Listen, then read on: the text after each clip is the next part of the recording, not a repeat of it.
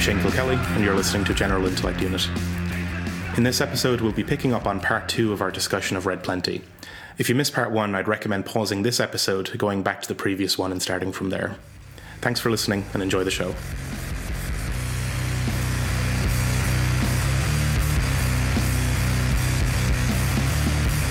That is where the sort of next chapter brings us, where we have this biologist, Zoya, who's arriving at a science town in the middle of nowhere.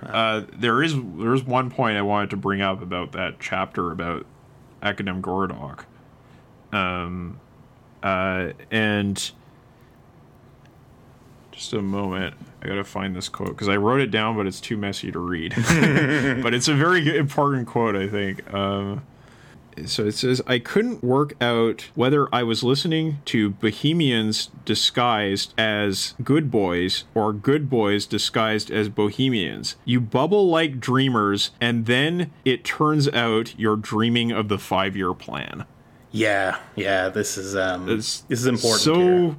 So good. Such an excellent description of this way of thinking. And I think about myself as a younger person, and that's an excellent description of the way I used to think. Yeah, absolutely. Or the way myself. that is characteristic of these kinds of prophets of modernity, right? Like Saint-Simon or something. That, yeah, it's you're if I think about the inspiration I feel about these kind of utopian projects, and then I think about what the actual implementation details would be, there's such a huge contrast, right? That the reality is I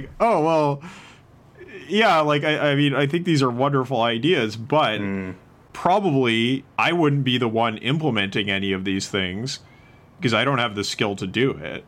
And I don't really know where I would fit into that picture. But the picture is still very exciting to me, right? So I thought that was just an excellent... You got to never think about consequences. It ruins the fun, Yeah, you got to stay dreaming constantly.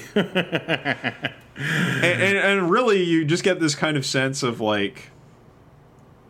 lightness about this place, right? Oh yeah, definitely. There's a real levity to it, and I think the character does sort of describe it in terms of that having these discussions with these other comrades here felt like she felt lighter for it, a weight was lifting off of her, and they could pick up the world's problems and toy with them and turn them around and look at them from different angles, and there's a levity and a kind of playfulness with being able to manipulate these concepts and also know that they will in some way be reflected in the kind of reality around them as well. Yes, I think it's really important, this idea of play, because it comes up in the chapter on shadow prices as well. That this idea that the planner needs to be able to play in order to do their job effectively.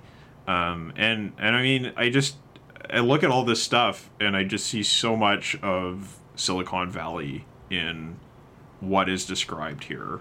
There's just, that kind of perpetual focus on youthful exuberance, and casualness, and the sort of dreams of modernity and modernization, and the playing with concepts, and the sort of willful ignorance of real conditions of life outside of this bubble. I definitely recognize this as colleagues and I at the pub with 5 or 10 drinks inside us, going through all this kind of stuff. These sort of wild dreams of applying a frankly brutal sort of technocracy to the world and seeing it as a perfectly great thing to do.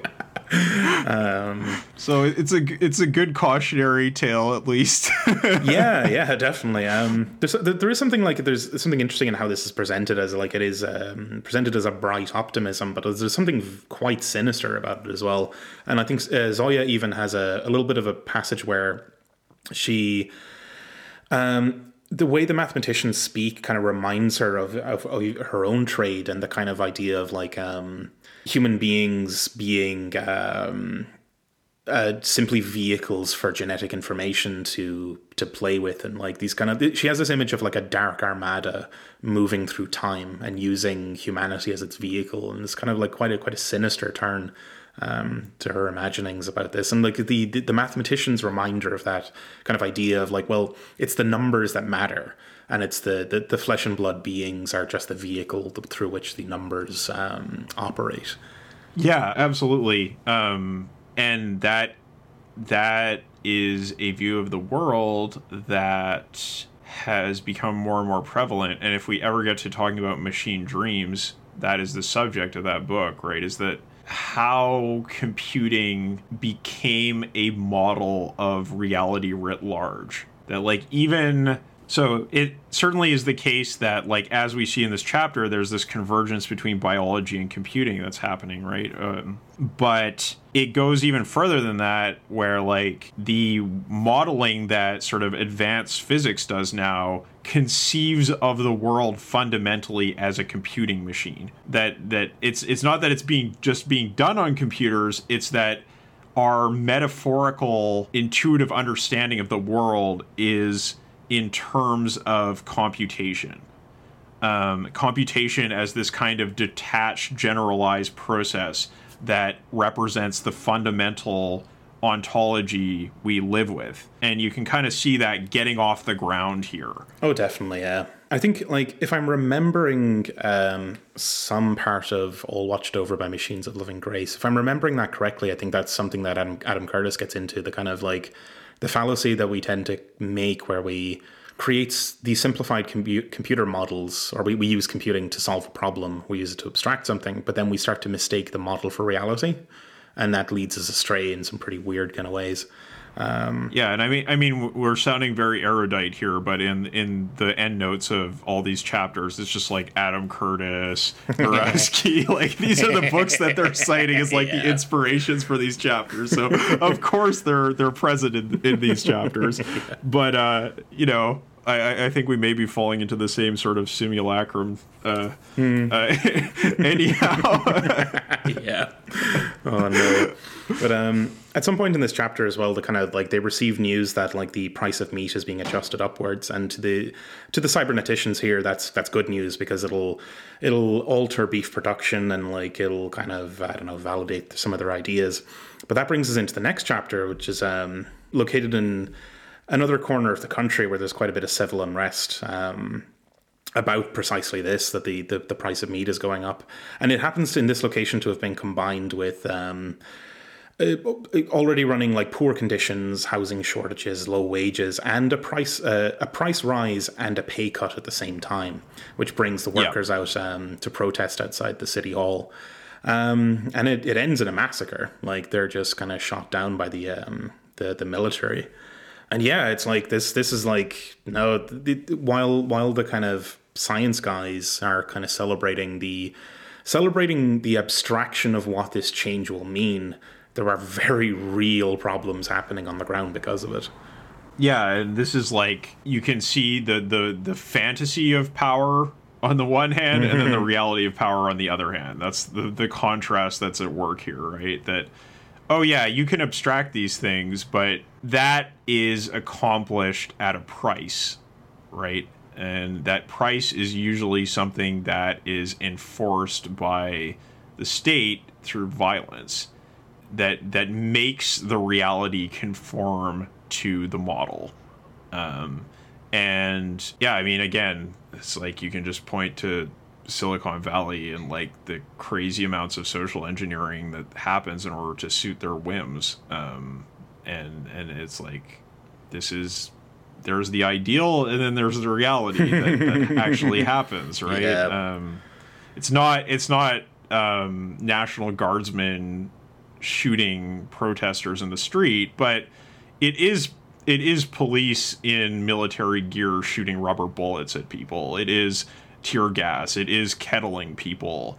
It is, implementing sort of like stop and frisk and all kinds of violence in order to reshape urban landscapes, and bribes paid to politicians, all kinds of things that are necessary to make these abstract ideas come to life. I think the important thing to point out here is that this massacre is what you get from one-sided planning. Yes. Right. Yeah. That the orders come down from on high, and the planners aren't even aware. Like the people in Akadem Gordok literally did not know a single thing about what happened here. Yeah, they won't hear about it ever. Like, they never heard anything because this was all covered up. Like the blood was washed off the street, the square was paved over, and everyone was kept quiet. Yeah. And the most you would get in the way of an explanation is, there was unrest and the dissidents were dealt with. And that was like they went on trial and were imprisoned, apparently. Is the explanation? Yeah, and there. what information did come out about it was kind of like through the grapevine and dissident networks, and was kind of distorted, and that creates a certain amount of kind of like conspiracy theory thinking and that kind of thing, which can discredit it anyway. I guess we should just mention that the name of the town was Novocherkassk, which was an actual place, and there was an actual massacre, although the timing is adjusted a little bit by the author here. Which is a bit of a theme, I think, throughout the fictionalization here, that a lot of this is real stuff, but is tweaked to make it kind of fit the kind of flow of a narrative format.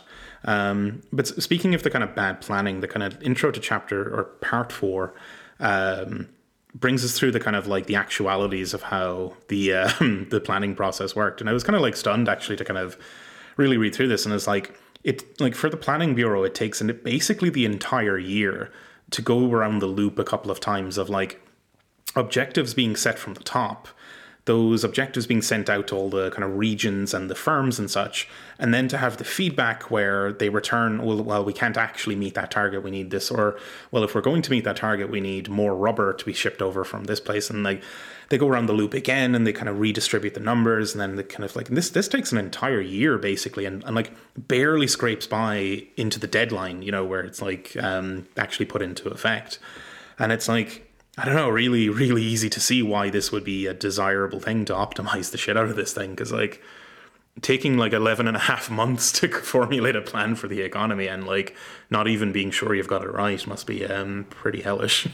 Yeah, the process is very slow, and in a way, it's kind of like a realization of the image of the market that is given in the Shadow Prices chapter, right? Yeah, from the photograph chapter, right? Just that it is this sort of serial process that very, very slowly works through problems. It's not in real time, but it's like there's no do-overs, there's no parallel plans, right? Yeah. It's just it takes up all the efforts of Gosplan just to make this one plan. And yeah, you can see the advantages that would be afforded by simulation or computation, network technology, all those kind of things. But there's sort of a reference at the end of that introduction to, like it says, what is it? All clear so far, right? Yeah. So like you go through this huge process of back and forth and control figures and adjustments and so on, and then it just says all clear so far. And apparently this is a reference to Kim Stanley Robinson talking about the U.S. military procurement process. And actually, I heard an interview with someone from the military on By Any Means Necessary, and she was saying like, yeah, this procurement process is like something that has to start like 3 years in advance, right? for this, like, because the U.S. military is basically a giant planned economy, right? And the whole planning process is probably just about as complex and convoluted as what you would see in this chapter. Yeah, definitely. And we do get a bit of a look into the kind of inner workings of it in the immediate sort of chapter where we meet Mokov, who works at Gosplan, and he's kind of like a veteran of the process. He has kind of insight into, like, he kind of knows. He just knows how it works. You know, he's got the magic touch that can make any of these adjustments work. But he's a kind of an interesting line about, like, he kind of understands that this you could never capture the activity of something so huge in 373 folders. Like, they have this huge room of, like, all the records and all the details of the plan, and, like, he goes in there and gets an abacus and goes messing with it, but he understands that this is an abstraction. It's not the actual economy. But it has worked. It has worked for 30 years, and he's kind of adamant on that, like, this might be a weird sort of way of doing it, but it does seem to actually bear out results. But the interesting thing here is... he just doesn't understand why it works, yeah, which is something we're going to find out when we go further down the line. It is absolutely mystified, the workings of this thing. But, like, the conceit here is that he's received a kind of a notification from a plant in Solovets producing some sort of cord or linen or something. But one of their lines is down because, like, the machine got damaged in an accident, and they need another one of those machines. And he's got to look at, like, well, if you don't provision it, then the manufacturing of tires will be affected, and that will ripple out through the economy. So he's kind of putting it together, and he's like, well, okay, fine, we'll it'll be an inconvenience for the manufacturers of this machine, but, like, we'll add another one to the thing. I know it's kind of nice because there's an upgraded model anyway, so that's kind of cool. Just put through the order. Yeah, and it says he the way he thinks about this is really interesting. He says a reminder of planned discipline would do no harm, but they would have their PNSH 18014S. And so would all of his enterprises that were expecting one. Uralmash could be Sioux some other way. In the box next to the word production on the left-hand side of the new page, he wrote firmly, 18. There was the budget of pain shared out, and shared out more or less evenly, since there must be a budget of pain. Yeah. He's got a hell of a way of thinking about this. So apparently this character was based on the Grand Inquisitor in the Brothers Karamazov. It's very interesting. It's like, because he's like, oh, those number crunchers in Akadem Gorodok, they don't understand how this process actually works, right? Like they think it's all about just coming up with a number or, like, a total solution to the plan.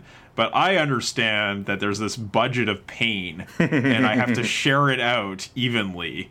And so he's about, like, that's his sort of semi-personal understanding of the people he's working with. Yeah, and but it very much is a personal understanding. Like, there isn't much of a science to this. It's just the practice he's picked up over the course of however many decades he's been doing this. And there's sort of a moment where he's like, This industrial accident does seem kind of suspicious, and in the good old days, we would have just killed everyone involved. But these are new times, so I'm just going to give them a rap on the machine.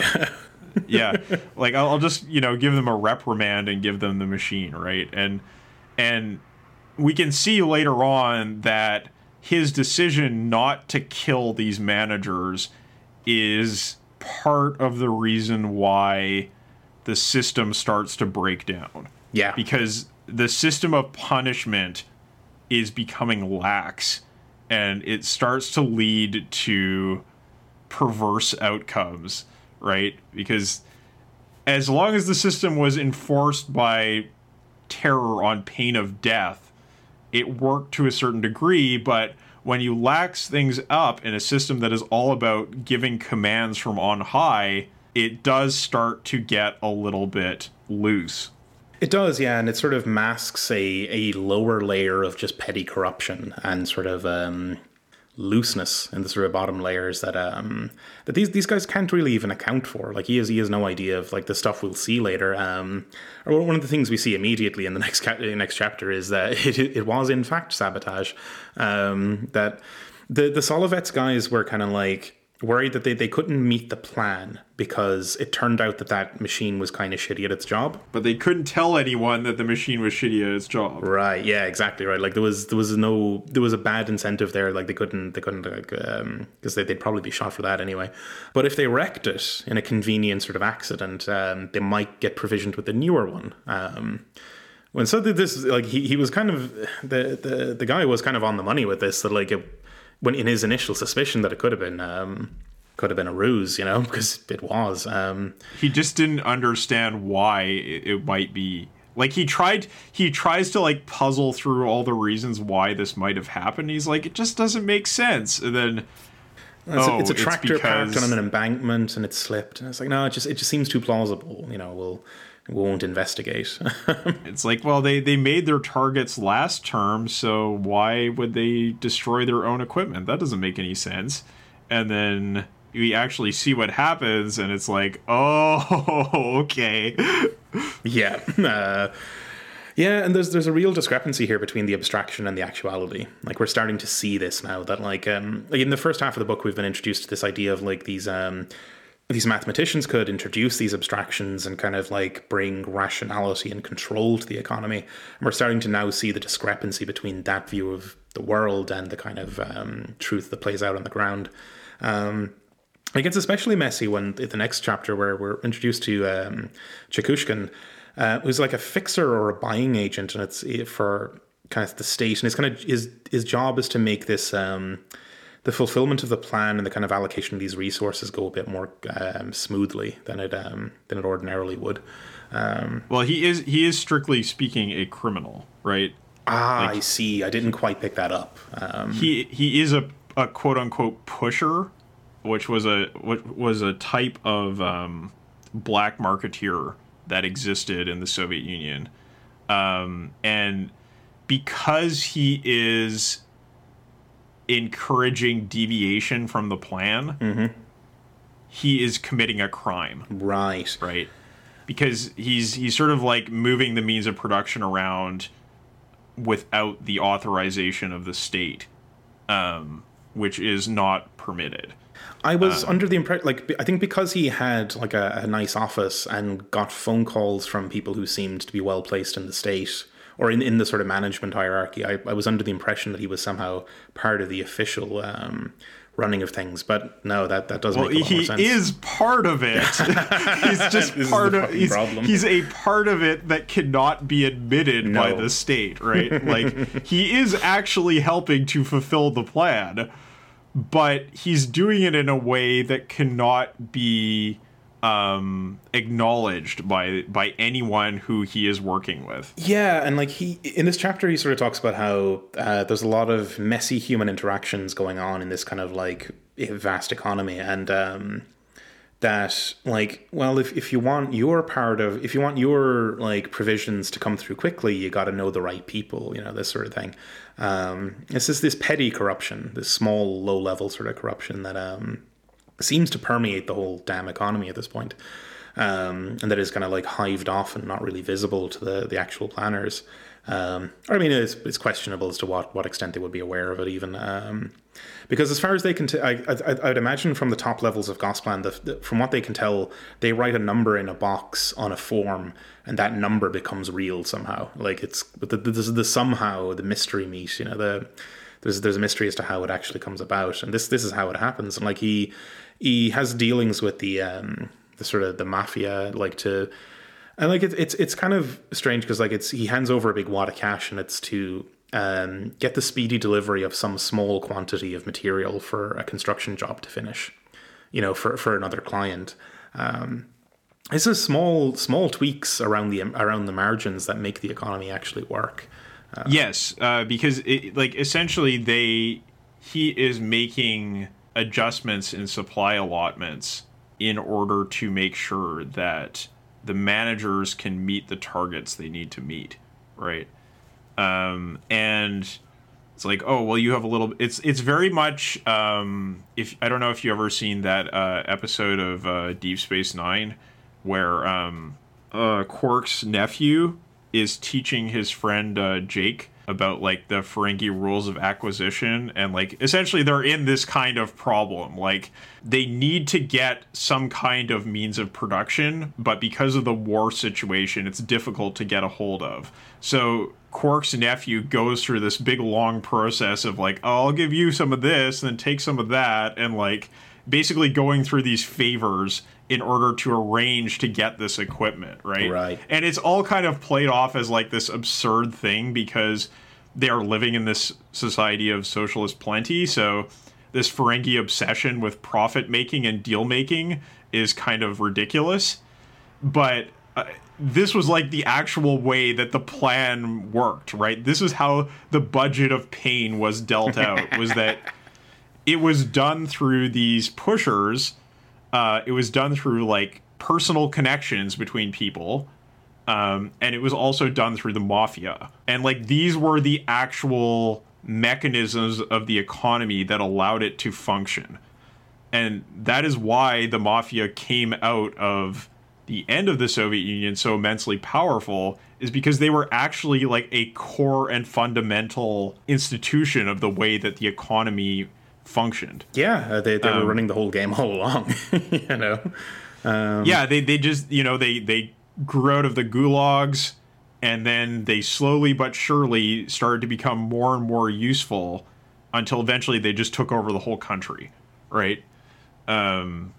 So yeah, it's something that is completely obscured to our good friend the Gauss planner, but that's the way it actually works. And you know, they do say that the mafia was kind of restricted in its growth because they relied on cash, and cash couldn't actually buy very much in the Soviet Union because it was this seller's market, right? Where it wasn't like, the thing about the pusher that is really, really interesting is like he considers himself to be the opposite of a salesman. Like, it's like, I am a salesman, but I'm also the opposite of a salesman, because he grew up during the NEP period and he was working as a salesperson. So he understood what it was to like make a deal and get a sale, right? You always have, in a capitalist system, you always, or almost always have, more supply than there is demand, right? And you have to make those sales. You have to go from the marketers, and you have to go around to people and say, oh, please buy this thing, right? Each of us only wants to buy one vacuum cleaner out of the like 20 that's on display. But in the Soviet system, it was more of a case of convincing the people who held things to sell them. Yeah. Right? So that's the thing about this factory that has this machine that the machine factory that is producing the machine that the textile factory needs, right? It's already allocated in the plan that this machine should go from factory A to factory B.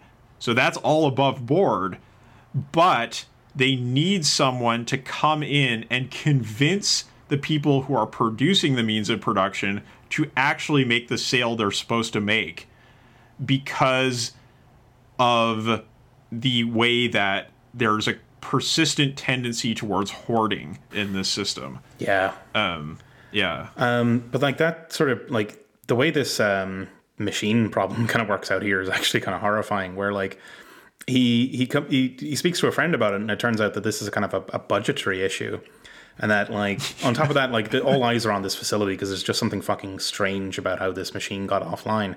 But the thing is, the upgraded machine would be easier and quicker to manufacture, but it costs less than the old model, so producing it would ruin the maker's numbers for the year. Yes, so they wouldn't hit their target, and so their careers would be ruined. Right. And like it costs less because it weighs less. It's a better machine that weighs less and is more efficient, but it's the wrong thing to do to fucking make it and distribute it. because they're using a pricing system that is based on weight. Right? And because there is no market, they can't get market prices. So they have, if they are coming up with a price, they have to come up with a price based on something, right? And the thing they decided to go by was weight. Yeah, because it's the most obvious property of any object. Right. So like these are the kinds of problems that you get in a non-monetary planned economy, which like Mises attacked, right? In saying like, this is a completely irrational system, it will never work. Well, actually, it can kind of work. If it's not done this way. Yeah, I mean, even this way, it kind of works, right? Like, the society did exist for a number of decades. But you have to think very, very hard about the criteria you're using to develop prices, and the way you do that if you're going to use a price system, because we treat prices as a given and obvious thing in a capitalist economy, but you just can't do that in a socialist economy. You need some of the mechanisms that some of these cyberneticians are coming up, or something analogous to it, where that's like a fully thought out way of like communicating some information about the various objects in the system and how they're going to relate to each other. Yes, and you need accurate supply information, right? Accurate supply information, which they cannot get because everybody at the managerial level is constantly in a position of desperately trying to get a hold of things while fudging the numbers to make it seem that they've fulfilled their targets. Whilst hoarding things and, just... Yes. Everybody wants to hoard as much as they can. The Soviet Union was a incredible system of material hoarding. There's a really, really good paper I read about this once, that just the stockpiles that existed everywhere, because everybody was just trying to cling on to as much as they can because they were always worried about a supply shortage that would throw off their fulfillment numbers and therefore cause their careers to be ruined. Right? Yeah, and like that's kind of what shoots a hole in this cybernetician sort of dream, is that like even if they could computerize the economy and then they could figure out getting enough computing power to process it and they could do it quick enough and they could convince everyone to get on board with it, they just have the shittiest data you could possibly imagine. Like everyone's lying, everyone's fudging the numbers constantly. There's no quick way of getting a grip on what commodities are moving where. It's just, it can't really work at that kind of level of technology. There's a dearth of trust in the system and a dearth of surveillance, right? Like even though there's spies everywhere, right? You got to have them spy on trucks, you see, and trailers full of bricks and stuff. They got to keep an eye on that stuff because that would have been useful for the planning. But the intro to part 5 then kind of brings us on to a little bit of a kind of an explainer of like kind of why this society degraded over time in the way it did. And the core of the idea is that like the initial sort of revolutionaries were very much like philosopher kings who felt compelled to like act like thugs in order to like carry out this kind of plan. But that the society they created, or the structure they created, and the state that they put in place and its bureaucracy was optimized in such a way that like ordinary thugs would be attracted to it and ascend its ranks, who would only pretend to care about the ideas and then eventually give up even on the pretension of caring about those. So you get this kind of like ideological and intellectual decline over time through the generations until you end up with like the later stages of the Soviet Union where it's just like proper old school gangsters running the place who don't actually like have no affiliation even, or no like no ambition to carry out the plans that were laid by the people that came before them. Yeah, and the final reform movement basically just ran into that problem among other things, but it's just many of the party members and managers were just complete cynics at this point. Because there is this system of meritocracy that was based on, one, keeping your mouth shut and complying with power, and two, following metrics that didn't make any sense. It produced this complete cynicism all the way down the line. And, you know, it's very similar to what you see happen to education under charter schools, right? They're run ostensibly on meritocratic grounds. There's a whole bunch of like data points and testing and all kinds of like fancy doodads that are done in order to try to allocate resources rationally. But ultimately what it comes down to is it's all just about corruption and class war. Yeah. Right? Yeah. That like these schools are being set up in order to break teachers' unions and in order to establish new techniques of control over impoverished neighborhoods. That's what it's really about. And that encourages enormous cynicism in teachers, right? To live in that system. And you can kind of just see that these sort of like low-key progressive degenerations of public spiritedness and faith in other people that are characteristic of neoliberalism are just like cranked up to the nth degree in the Soviet Union. Yeah. Right. It's kind of interesting that like through its whole development, the Soviet Union kind of mirrors the rest of the West and its kind of modernity. But it's like the Soviet Union is that on intramuscular steroids. It's just like, it's more hierarchical, it's more fucking crazy, it's more cynical eventually, it's initially more ambitious. It's yeah, there's like a real distinct kind of mirroring going on there. Or not a mirroring, but like a parallel, but like amped up in I suppose a typically Russian sort of way. Right. But yeah, and so like, I mean, but by the sort of early 60s, Khrushchev is like, he's surrounded by this state that are like or even like his whole cadre are people he's appointed himself, and they're his people, but he is starting to alienate them because like he's starting to seem kind of a bit unstable and dangerous to the rest of his sort of people, and he's making bigger and bigger sort of promises and trying kind of more. He's kind of like screwing up pretty consistently in agriculture and foreign policy and trade, and he's just kind of getting angrier and more impatient and confused, and things just aren't sort of going his way at all. Which ends eventually in him getting chucked in 1964 and replaced. And we get a nice little chapter that's kind of like from his driver's perspective, where he's kind of like bringing him out to the countryside to be just kind of packaged away in his countryside house for his retirement. Yeah, and it's just like a matter of like going from the ZIL car and then it's like, oh, the ZIL's taken away, and then they bring in the Chaika, and the driver's like, yeah, it's fine, Chaika's not okay. So bad, you know, it's all right. But then the horror of horrors, they bring in the next car, and it is the Volga, right? And it's like, oh, then he knew it was like it was over. It was a real plebeian car. Yeah. Yeah, and I mean this is a thing that you can imagine happening easily in a capitalist system, but the thing is that, like, the connection between political power and economic allotment is so exact in this society, right?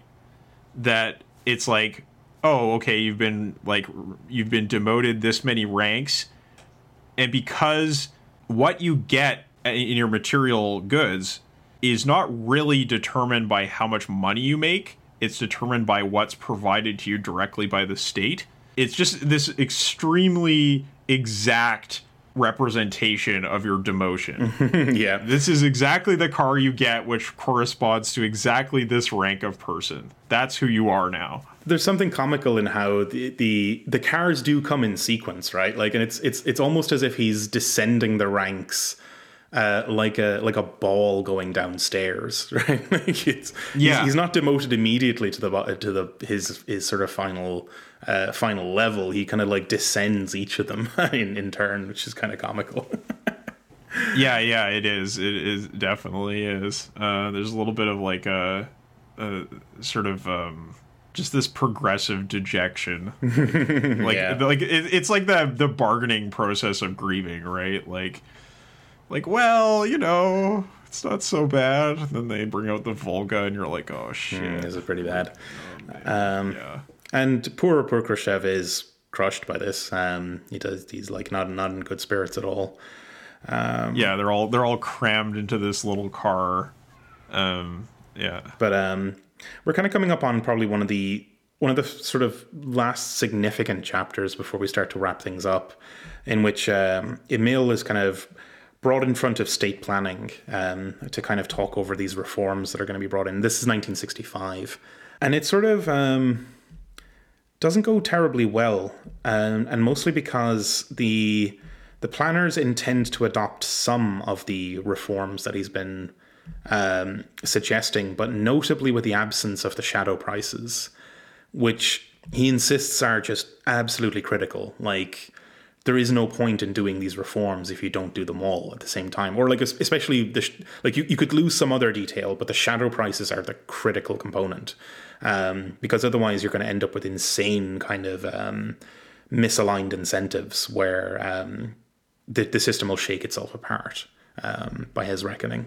Yeah, so they're going to implement a profit criterion for planning targets, but the thing is that the prices that are going to be used to evaluate the profit are not going to be based on the system of linear planning or linear programming that they've been planning to use, right? The shadow prices they've been planning to create. So because the origin or the basis of the prices is irrational, the entire system will be irrational. And on top of that, they want to have a profit incentive and also a fulfillment target in material terms. And so the planners will always be like, well, which one do I follow? I don't know. So it's just going to create this complete breakdown of any kind of rationality in the planning system.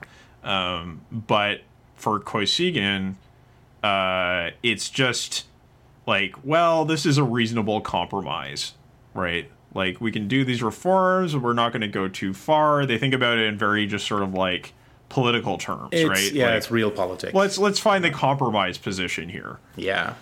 And like Emil storms out, or I think he's kind of semi-ejected from the building, really. But he's taken for a bit of a stroll around the park by Mokov, who we saw a bit earlier. And he sort of emphasizes, he tries to kind of like talk him around, because like what we're seeing here is this conversation between the state apparatus and kind of naive, idealistic mathematicians. And Mokov kind of emphasizes that the reform collides with the need for stability, and that our economy has its faults, but it feeds and clothes our citizens better than a large majority of the people on the planet. And like we can see now that we've definitely arrived in this era of like a comfortable status quo, and we're probably going to sit there at the expense of improvement.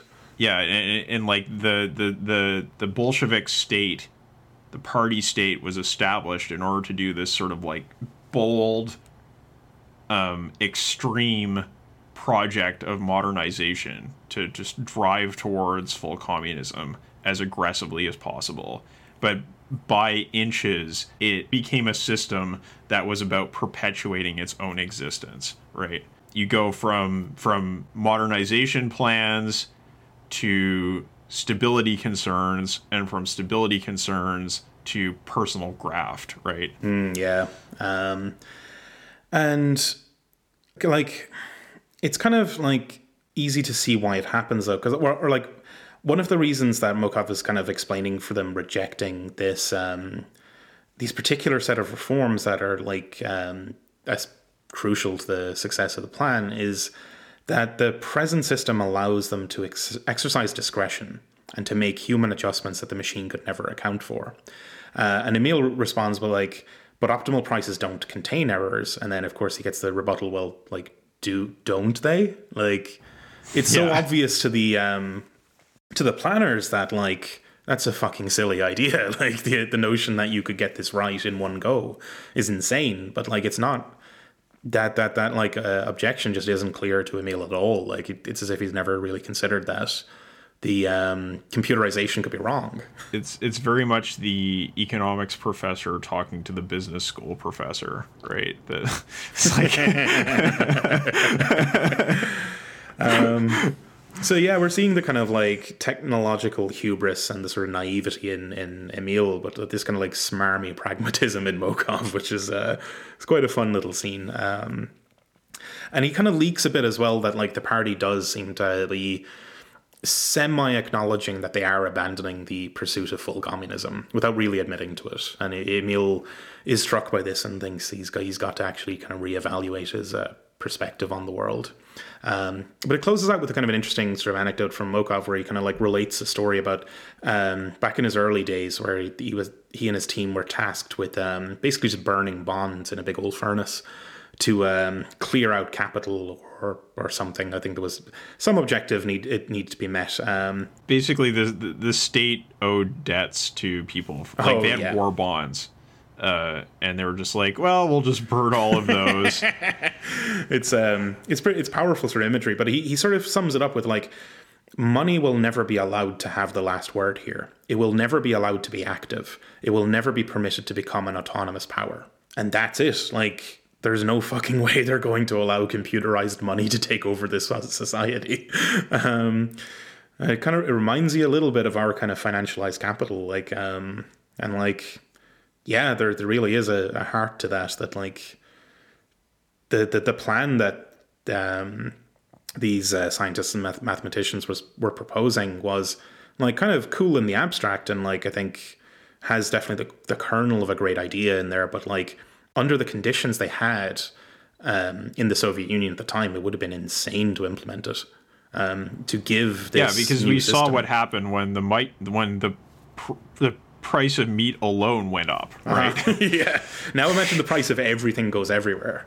Yeah. Constantly. The price of everything in the entire economy is going to be adjusted up or down in one planning term. Mm-hmm. Or like in the span of seconds, you know.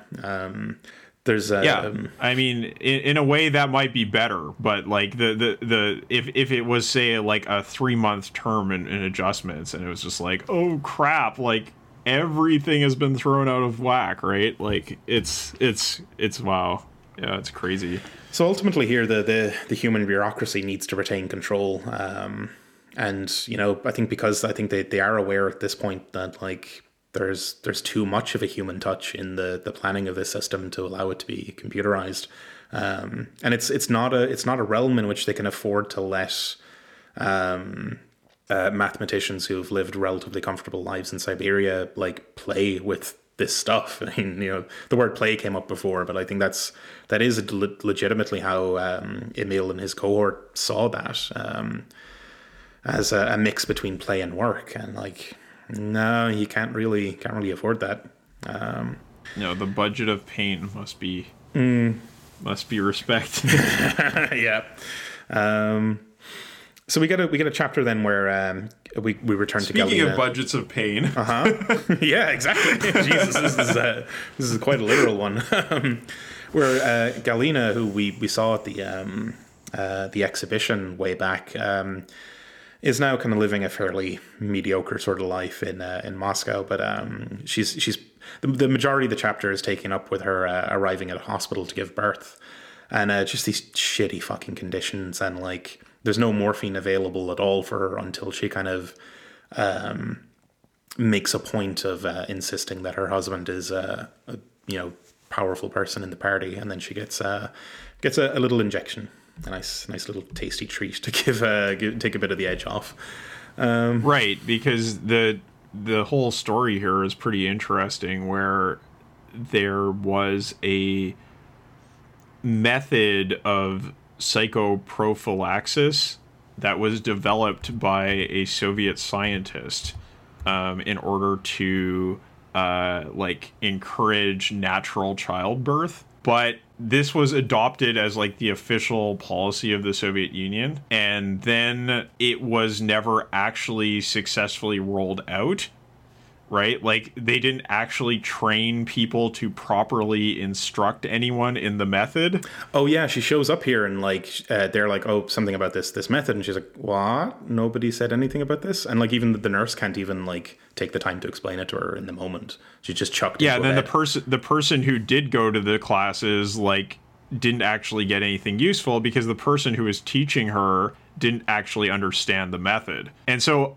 in the end, all it really becomes is an excuse not to spend money on morphine, right? And the only way that she's able to get around that is by insisting on her status. So again, it's just showing that like there is this sort of very innovative idea that has come up with by a Soviet scientist, and then they try to implement the idea, and it's a complete catastrophe, and it ends up just becoming this farce, right? Yeah. Yeah. It certainly is farcical, and that's 1966 by the time that happens, and like farce comes up in the kind of intro to part 6 as well, where we sort of start to wrap up a few threads, but that yeah, the reforms did nothing to slow or to stop the slowing of the growth rate. Oil money helped to prop up the economy from 1969 onwards. You got some luxury items were made available, you know, like your sort of washing machines and your TVs and such. Soviet citizens started to be able to take vacations, but it really wasn't enough to like have both have like expanded consumption and the new industrial revolution that they were trying to plan for, and you know all the military spending all together. Like it wasn't really enough for that at all. Yeah, and I remember I was doing research last year for a tabletop game I was considering writing about the Stasi. So I was doing research about the GDR, and it pretty much followed the same historical trajectory there. Like after the end of the Stalin period, there was sort of this push towards high tech and creating like a new sort of capital intensive and innovative economy. But when that failed, it just kind of fell back into this like limping along mediocrity until the final collapse. So that, you know, it's you know that your socialist economy has collapsed or is about to collapse when you only have oil wealth left to save you, right? It's like we couldn't actually make an effective productive system, so we're just going to collect rent and dole it out to people. Like, I mean, by that measure, like Saudi Arabia is a sterling example of socialism, right? Which certainly isn't. Yeah, yeah. By that time, like the decline had really started to fully set in. The all talk of full communism had been abandoned at that point, and it had become a bizarre system that was. It was an economy of bloat rather than growth at that point. Yeah, because the people still needed jobs, right? So there's just this kind of pointless production continued, production for the sake of production, once again creating this like strange parody of capitalism, right? Like it's like, you know, Marx says, I think somewhere in Capital Volume 1, he's talking about production for the sake of production, money for the sake of money. But, like, actually, that was realized in the Soviet system at the end there, where it was just like, well, we make the things because we make the things. Well, that's what we do, right? This is the thing. And it's a theme throughout all of this that, like, you get really good at the thing you do, right? Like, and that becomes your expertise. And, like... That was true of the bureaucracy. It was true of the kind of like entire economy, where just like making shit at a fucking huge velocity was the expertise. You just keep doing it. Yeah, and it's like the quality doesn't matter. It's just how much steel you produce, right? Just like like this, like you know, they're like churning out steel and just throwing it in a fucking lake somewhere, probably, because like. You got to get rid of it. It's like kind of just steel lying around. It'll make things look ugly. Yeah, like a real fucked up kind of system. But so like the next chapter, Unified System, is one which Lebedev, the computer designer, is waiting for a meeting, and is kind of running through a lot of the chapter is actually kind of a description of like what happens to cells due to like mutations. He's like a smoker, so he's developing a cells cancer. Upon cells interlinked. Yeah, those millions and billions of them. But yeah, so it's a chapter in which like I think it has something to say about like deviations and fixes and countermeasures and maintaining homeostasis in a complex system. But the sort of result of that is he starts coughing up blood, and he's probably not got much left for the world. In the following chapter, the science town in Akadem Gorodok, but it's basically kind of dismantled, or I mean it's being the pressure is being put on. The social clubs are being closed. Zoya is being put on a kind of a show trial for some kind of a transgression, and they're kind of like it's kind of becoming clear that an era is coming to an end, and this kind of dream isn't going to play out. Well, she's become a dissident, right? Right. Yeah. There was something about co-signing a letter that ended up being published in the Western media. But yeah, this is like starting to really fall apart here. Yeah, it's like because in the Unified System chapter, we see the Soviet decision makers decide not to continue investing in computer development in the Soviet Union, and instead just reverse engineer IBM's, right? And that was a complete disaster for Soviet computing. And that's why Lebedev is so determined to go talk to Kosygin, because he's like, this is going to be terrible. Like, we'll never recover from this. Like, you're destroying Soviet computing. Right, because it condemns them to spending a decade reverse engineering a shitty chip that's like going to be obsolete pretty soon, and like they'll always be playing catch up to where the capitalists were 10 years ago. Right. And then the next thing is that, all these sort of affordances and exceptions made for the researchers at Akadem Gorodok are being rolled back, and they're being brought back under political control. And so it's just this overall abandonment of Khrushchev's thaw, right? And his technological ambitions for the Soviet Union. Yeah, and it's very, very disappointing, because there's a strong sense of an era coming to an end here, and what could have been a very promising track of development being cut short. And that brings us up to the final chapter, in which we catch up with Khrushchev in his country home, in his retirement.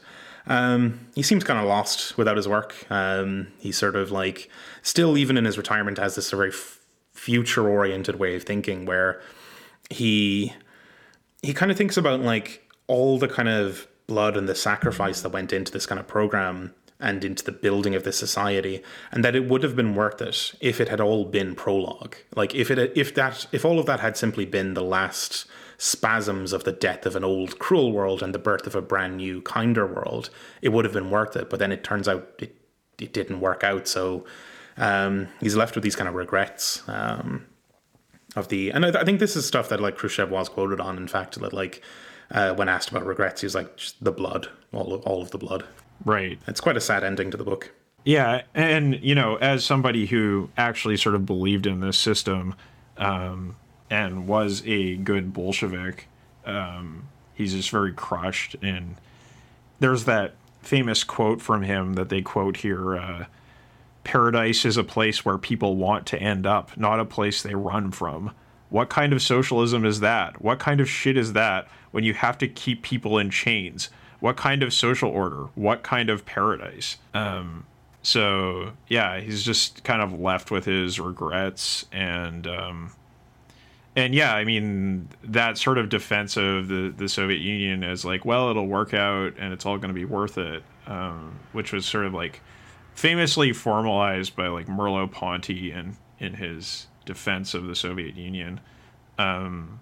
or I mean, many Bolsheviks said the same thing, right? That they're just so committed to this cause, this future that they wanted to see realized. And then in the end, like, what do we get? Right, we get Yeltsin, right? Just this like Trump tier, disgusting, pathetic worm of a man, right? Who's just like this puppet of the United States, is constantly drunk, everything's falling apart around him, there's nothing but graft, the mafia take over everything. It's just, complete shambles. This society in complete collapse. So, when it comes to the question of like, was it all worth it? Probably not. No. Right? Jesus, of course not. You can say that Russia has kind of recovered a little bit under Putin, but it's very much just like this sort of desperate clinging to the remnants of Stalinism, and the old institutions of the Soviet state in a way that is about stability and nothing else, and still entirely dependent on the oil and natural gas revenues that the country can produce, right? Yeah, it's got this like, I suppose Russia's doing fine by some metric, but I mean it's an economy compared to the 90s. Yeah. Russia is doing fine. It's ultimately an economy today whose main export is dash cam footage. Right. So, I don't know. But the book kind of closes out with the wind in the leaves of the trees beside Khrushchev's house, saying, whispering, can it be otherwise? And the same wind blows past the window at which Vitalovich is working currently on optimizing the manufacture of steel tubes. And it closes out with a wonderful sort of passage that I'm going to read out. The hard light of creation burns within the fallible flesh, outshines the disappointing world, the world of accident and tyranny and unreason. Brighter and brighter, glaring stronger and stronger, till the short man with square spectacles can no longer be seen, only the blue-white radiance that fills the room. And when the light fades, the flesh is gone, the room is empty. Years pass, the Soviet Union falls. The dance of commodities resumes. And the wind in the trees of Akademigorok says, can it be otherwise? Can it be? Can it be? Can it ever be otherwise? So, I mean, it's a really depressing fucking book, but like it does sort of, close out on a note of wondering, like, could it have gone otherwise? Or indeed in the future, can it go otherwise? Yeah, and I remember this book actually provoked a lot of discussion on Crooked Timber, which is kind of like a shop blog, or was a shop blog for economists. So it did actually provoke... Ironically, this book actually provoked quite a bit of interest in socialist planning because it came out 2 years after the crisis really hit in 2008, right? So people were like interested, like, oh, well, obviously the capitalist system is in serious crisis. What are the alternatives? And people really did get quite interested in this book, and sort of a much more positive light than you might expect having read it. Mm-hmm. That's like, oh, well, so this is like an extremely sad and depressing book, but, people do take some positivity out of it. Certainly, yeah. Like, and I think it's worth breaking down that, like, I think the sort of damning thing really is that initial conditions do seem to reign for the entire duration of some project. That, like, the founding of the Soviet Union was categorically flawed in its kind of just the conditions under which it started, right? Like, that needing to do that socialist version of a primitive accumulation put them in a position where they needed to construct that kind of bureaucracy, and that inevitably led to these kind of inevitable is a strong word, but I think it's not really an accident that it played out this way either. The counter example is China, right, where they did the same thing, but then they were like, well, let's just move towards this like kind of pseudo capitalism, right? Like let's just rationalize this system by introducing markets and just maintain state ownership to a large degree, but otherwise pretty much just have capitalism with one party state. Yeah. But I think there is sort of hope, though, in that, like, the way we're sort of placed today throughout the sort of the West and throughout actually a lot of the world in general, is that, like, we kind of are in a position to carry through, like, Marx's original sort of idea of a revolution, of, like, developing capitalism to a point where it could then be taken over by a social revolution.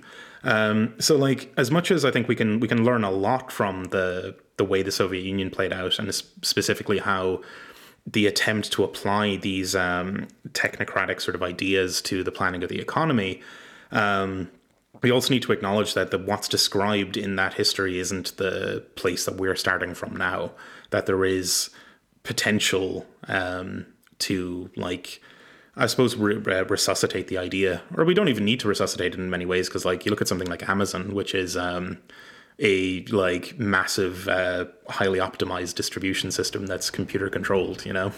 Yeah, I mean, the technical material basis for the socialism that these people dreamed of is more or less completely non-problematic at this point.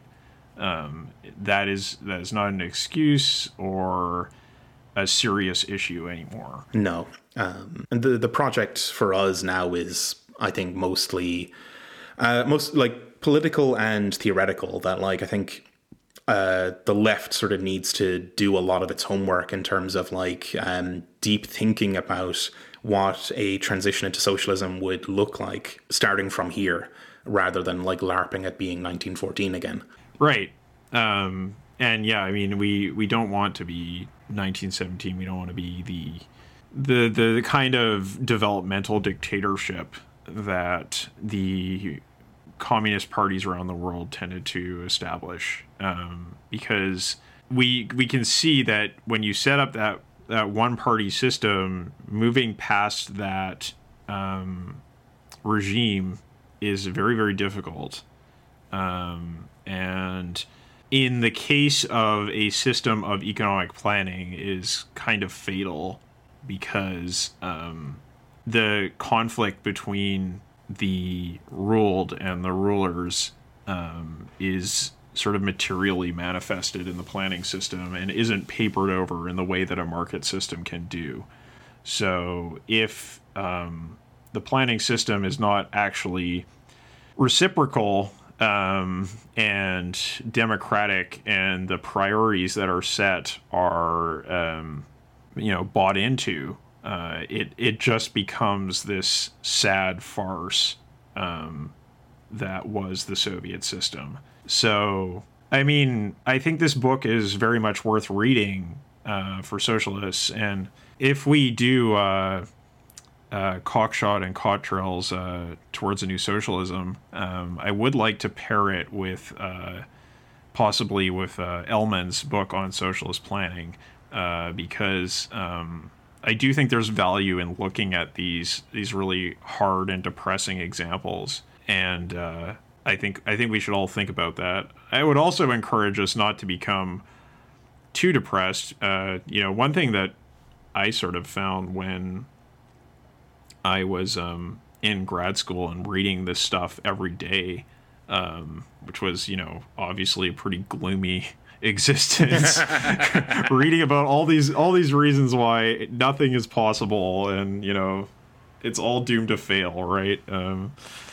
One thing that did sort of give me some levity, I guess, was actually when Castro died. Not that I was happy about him dying, but there was a moment of retrospection on Castro's life that followed his death, where even the capitalist press couldn't deny his greatness as a person. That I think they did eventually manage to bury his memory as someone that we can all kind of find to be an inspiring person. But there was a kind of moment of a break in the discourse where people actually evaluated him on some kind of different terms that was opened up by his death. And you know, in that moment, I did actually feel like, well, maybe there's more things that are possible than all of these gloomy stories have to tell us, right? Yeah, I think so. I think like we should absolutely learn from the intricacies of how the Soviet Union sort of system played out. I don't think we should be dissuaded in our sort of like pursuit of a better world, though. Like we still want that, and like I think socialists are very often sort of made to carry the cross for the Soviet Union, and particularly for Stalin, in a way that capital apologists are never made to do for Victorian era fucking brutality. So like while I think it's crucial for us to understand the kind of these examples and to start really, I mean, I suppose like to kind of rejuvenate the project of really doing our homework in terms of like developing critical theories and to developing new ideas for the future. I don't think we should get too depressed about how like a group of people whose best technology available to them was the abacus couldn't make it work, you know? Right. Yeah. Yeah. I mean, I think we need to seriously evaluate the failings of past efforts, but also not to diminish the possibilities that do exist for us, because you know, neoliberalism and the stage of capitalism that we're living in thrive on our despair. And I think that looking at these very depressing examples can easily feed into that and just lead us to become as cynical as these apparatchiks at the sad end of the USSR. But we do need to find the possibilities that exist and not minimize them, because we're coming at it from a point of despair. And I mean, I find this happens to me a lot, that, you know, I'm always led by my reading to a point of pessimism. And when something opens up and something unexpected happens, like I remember when the Occupy movement kicked off, at first I was completely cynical about it. In the end, I was cynical about it. But there was a moment where it was like, maybe something could happen here, right? That when the I mean, for the lack of a better word, when the zeitgeist changes, what is possible and impossible in our minds changes as well. There's an emotional dimension to this. There's that levity that they were talking about in the Midsummer Night chapter that, you know, is a thing that when reading that, I could feel like, yeah, that is a thing that I've experienced once or twice in my life, that I felt like things were possible and that things could actually change. And I think, yeah, we shouldn't diminish those things just because we're often disappointed by them. Yeah, certainly. I think that's a good place to wrap it up.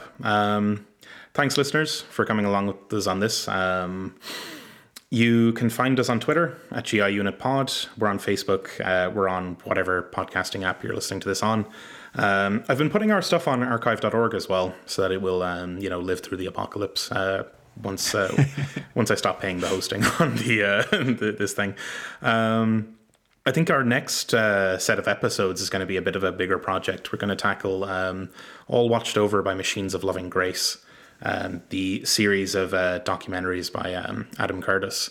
That's going to be pretty interesting. So that'll be a 3-episode bonanza over the next while. Yeah, and it was a partial inspiration for this book, so yeah, it's a good segue. It's I think it's a really great set of films for me, because I think I was absolutely fascinated with them when they aired, and they set off a lot of interest in that kind of like the intersection of like the applications of technology and kind of how it actually applies to society and politics and human lives. We probably wouldn't be doing this show if I hadn't happened to catch that broadcast when I was going out all those years back. Yeah, it certainly had an influence on me as well. Maybe I was kind of already in this stuff, but it was pretty impactful. Yeah. So join us again in 2 weeks. We'll be tackling All Watched Over by Machines of Loving Grace. Thanks for listening. Bye. Bye.